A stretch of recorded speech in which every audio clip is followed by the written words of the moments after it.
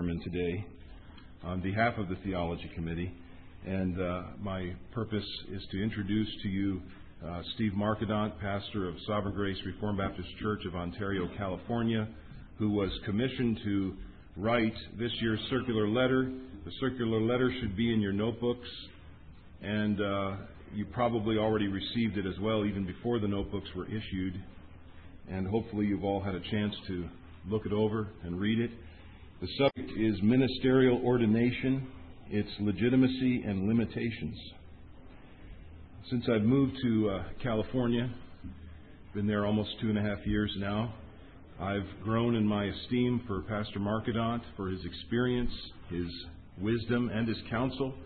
And all of those things come through in this particular circular letter. It's very helpful. It helps to clarify matters of faith and practice in our ARBCA churches, as all of these circular letters have done. And even though it deals with ministerial ordination, and last year's circular letter dealt with the minister and his study and the place of reading, these are still nonetheless good to read to all of our people in our churches. There is application and important matters for all the members of our churches to understand. In fact, this particular paper that Steve has written, I'm personally contemplating putting it in our Constitution as an appendix at the end. And why answer people's questions about certain matters such as this when our brother has already written on it? So I don't want to have to reinvent the wheel. And these circular letters all are excellent in that regard. Now, after I ask Steve to come and he presents to us the letter that he's written, he'll give to us a synopsis. We won't have any time for discussion formally in this gathering during this segment. So if you came prepared to discuss it, perhaps we can do that offline together or with Pastor Markedant in particular or the Theology Committee. But after he's through, I want to come back up and talk a little bit about next year's circular letter and have it approved by the General Assembly, and also say a word about last year's circular letter, which has been published for all of us to take with us this year. So without further ado, Steve, would you come?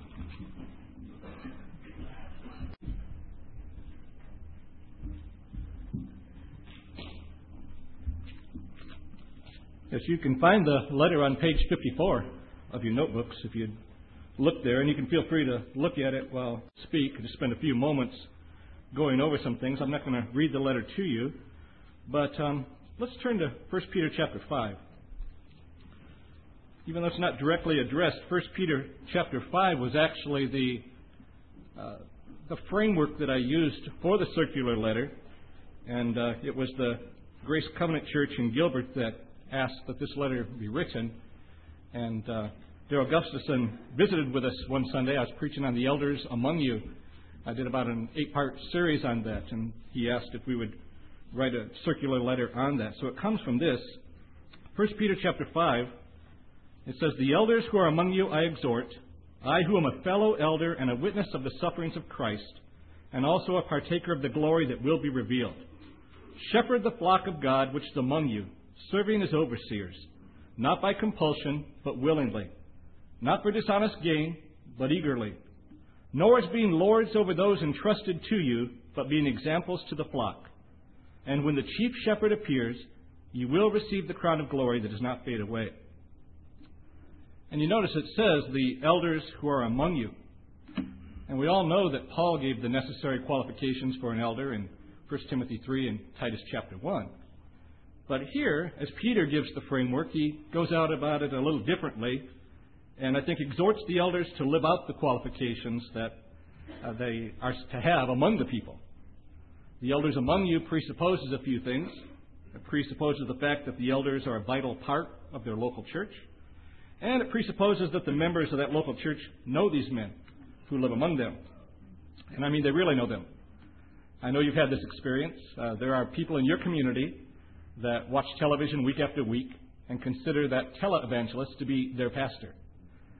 But we know that that's an impossibility because, number one, they don't really know who that man is. They couldn't possibly know that man. All they can see is the sanitized version that's put out on the television screen for them. They know nothing about his life and how he actually lives his life. And of course, we don't even need to talk about the scandals that have gone on because of things like that. But many people do consider these people to be their pastor. And it's impossible for another reason, too. The televangelist doesn't even know these people exist. So it's not the type of a biblical ministry that can go on because he's not among them.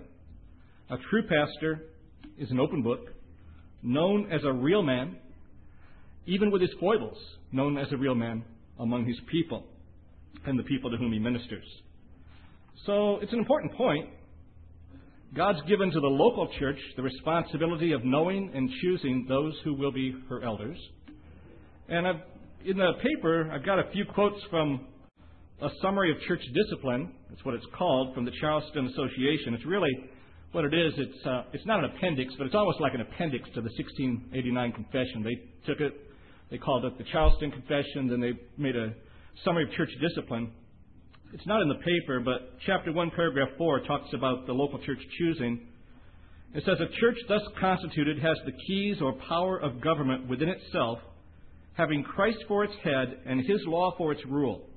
It has the power and privilege of choosing its own officers, Acts 6:3 and 13:2, exercising its own discipline, Matthew 18:17, and of administering the word and ordinances for the edification and comfort of its members, Acts 2:46. All of which, with every other act of discipline, each distinct church may exercise without being subject to the cognizance of any other church, presbytery, synod, or council. And 1 Corinthians 5:12 and Matthew 18:17. So there are at least three aspects that must accompany a man who's called to be an elder. Number one, it would obviously be the call of God himself upon the man. And second of all, the desire within the man, because the Bible says, if any man desire the office of a bishop, he desires a good work. But the third one, and the one that the paper deals with, is the recognition of the local church, of the man of God. And the church has many things it needs to consider. It needs to consider, of course, the call of God upon the man. And the members do that partly by discerning from the qualifications given in 1 Timothy 3 and Titus chapter 1. And they also have to discern the profit they receive from the man as he moves among them, as he deals privately with them, as he ministers publicly to them. Is the church edified? Does he show forth the Spirit of Christ? And one of the attributes that a man must have, if he's going to be a proper minister, is humility. And we see this in this particular passage. Peter models that for us. He says, the elders who are among you I exhort, who also am a fellow elder. And you know the Apostle Peter, right? And the things he could have said. And there is a time to exercise authority. The Apostle Paul had to do that to the Corinthian church and had to defend his apostleship. But Peter here exhorts the fellow elders. He could have commanded as an apostle. He could have pulled rank, tried to exercise authority. Instead, he models the humility that we see in the end of verse 5 and then verse 6. God resists the proud, but gives grace to the humble. Therefore, humble yourselves under the mighty hand of God, that he may exalt you in due time. And one of the interesting things about an elder as she chooses, or as a church as she chooses her elder, I think it's an apt illustration. It's not a perfect illustration, but I think it's an apt illustration to think about a single woman as she has suitors come amongst her, and she has the choice of which man to marry. Right? She's not commanded by God to marry any one man, but she has the choice. When she marries that man, she'll have to submit to him, and she'll have to be a wife. But until she marries him, she doesn't have to submit to him, and that's God's protection of her, and it's a great protection. And the same thing's true with the local church, too, the people of God. They don't have to choose any one particular man, but they should seek the mind of God. And when they do choose a man, then as long as he's following the Scriptures, they should follow that man. And give due honor. And oftentimes that doesn't happen. And of course that causes its own problems. The church's best protection is in choosing a man who will be a proper pastor to them. And if you look at verses 2 and 3, I won't read them again, but let me just summarize verses 2 and 3. And there's three things that Paul says here, or Peter says here. He says, not because you must, but because you're willing. Take the oversight, not because you must, but because you're willing. Not greedy for money, but eager to serve. And not lording it over those entrusted to you, but being examples of the flock. And Calvin says, in exhorting pastors to their duty, he points out three vices especially which are often to be found, namely sloth, desire for gain, and lust for power. And I think Calvin is very correct as he says that. So the church's protection is in choosing men who will be proper pastors to her. And I quote from the Charleston Summary of Church Discipline again, this time chapter 2, paragraph 1. As they, talking about elders, have the charge of souls and are leaders in the house of God, churches cannot be too careful in choosing men to the ministerial functions. They ought to be men fearing God, being born again of the Spirit, sound in the faith, and of blameless lives, and conversations as becomes the gospel of Christ, having fervent desires to save souls. And then a number of scriptures are given there. It's also mentioned in the letter, and I think it's well worth mentioning right now, is that really the church also has a responsibility to her sister churches as she chooses those that will be her elders. And it's true that a pastor's authority is limited to his own congregation, but it's also true that a pastor and pastors will be respected by the sister churches, even be respected by the community at large as a pastor. And I tried to make that point in the circular letter in the context of our ARBCA churches, that it's vital that we as an association, we hold to a full subscription view. And it's vital that we only ordain men who hold to a full subscription view. And again, this is protection for the church, protection for the man too. The church is protected because she knows the doctrinal framework that there'll be for her church.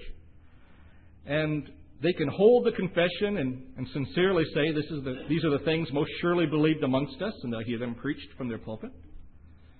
It's also a great protection for the man, for if his doctrine is called into question, he can in good conscience say, I'm simply preaching to you the things that we've already told you were going to be preached, and the framework that we've all agreed on together. And then there's also the importance of ordination vows. And there's a section there, I think on page 5 of the letter there, on ordination vows. And, of course, that's just a sample, and it's a very sketchy one. You can expand upon that, and there's really good models you could look at. I was trying to keep the letter down to 6 pages, so it could be front and back. So that's had to cut a lot of things out. But I think ordination vows are very important because as a man takes ordination vows in an established Reformed Baptist church, he actually will also promise to resign if his views were to change and if he were to find himself in a view that's out of harmony with the confession. And that's an honest thing to do. And I think it's the right thing to do when you're in an established Reformed Baptist church.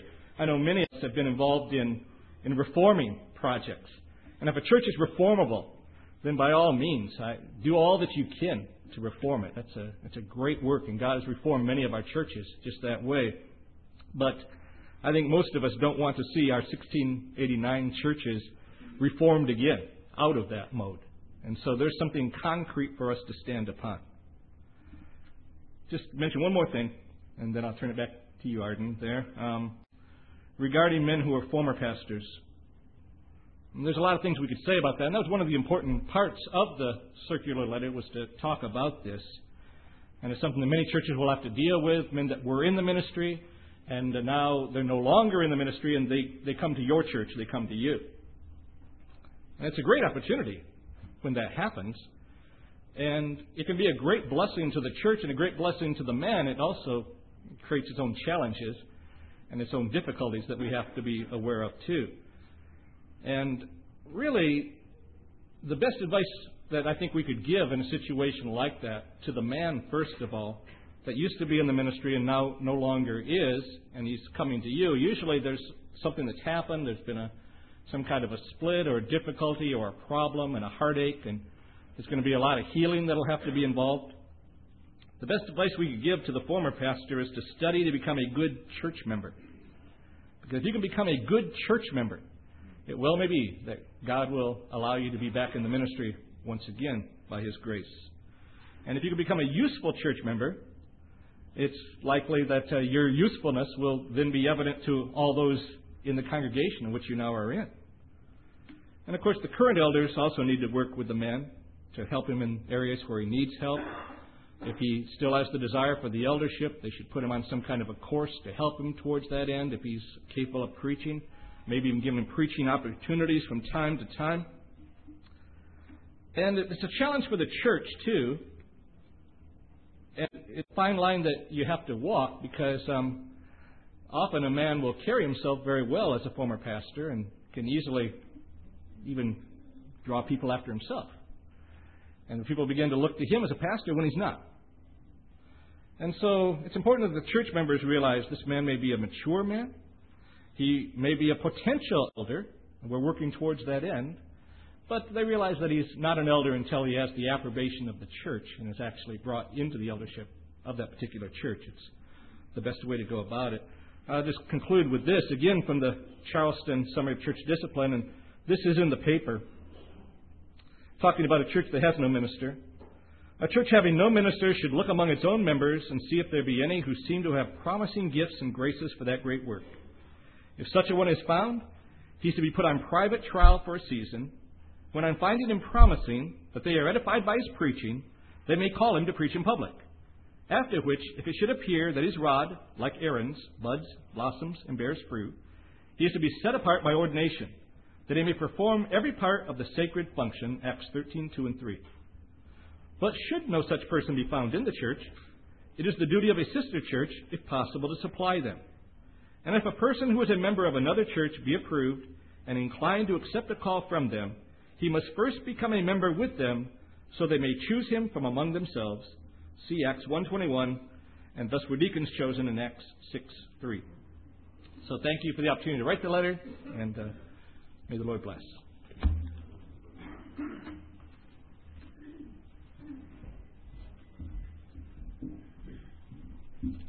Thank you, Steve, for your labors. They're excellent. And I enjoyed that article very much, and it clarified certain things for me, and I appreciate the way in which it maintains the authority of the local church. I'm going to reverse the order of what I said I was going to do and talk about last year's circular letter, which was written by Pastor Lindblad, Don Lindblad of Kirkland, Washington. It is called The Minister and His Study, the Place of Reading and Pastoral Ministry. And though I was not here last year, to my own regret, I heard that there was some kind of motion, or maybe commotion, after the presentation of Don, that this be put in print. And that was then communicated to the Publications Committee, who then called me and asked us at Trinity in La Mirada to perhaps consider publishing it under Reformed Baptist Publications, which we have done. And I brought a whole box, so everybody can take a free copy home of this conference. You don't see them out there yet because I haven't had time to open the box, put them out. But please limit yourself to one per person. And then if you'd like to order more, there'll be some order forms there on the table you can fill out and mail to the address or call the Secretary of Trinity. And then I'm also to announce next year's recommended circular letter. And next year's letter is at the request of the Theology Committee, to be written by Pastor Steve Garrick of Heritage Baptist Church in Mansfield, Texas. The subject being recommended is deacons, leaders, or servants. And perhaps that will resonate with many of you in terms of clarifying the role of the diaconate, the role between the elders and the deacons, and what manner of authority do they have, and in what sphere, and so on. So that is the suggested subject for this next year's circular letter, but it requires that the General Assembly approve of that, and so I'm going to hand it over at this time to the chairman to do that part of the business. Thank you. Do I hear a motion from the floor that we accept the recommendation of the Theology Committee for the circular letter to be written by Steve Garrick next year? What was the official title again? Deacons, Leaders, or Servants. Deacons, Leaders, or Servants. Do I have a motion from the floor to accept that recommendation? In the back, Brandon Smith. Do I have a second? Jim Dundas, a second. All in favor of this motion, please say aye. Aye. All opposed, no. The motion then carries. Thank you, gentlemen, for your work, especially Steve Markedon. We thank you for your work on this paper this year. At this time, I'm going to ask Steve Woodman if he would come and lead us in a song before our brother comes to speak to us.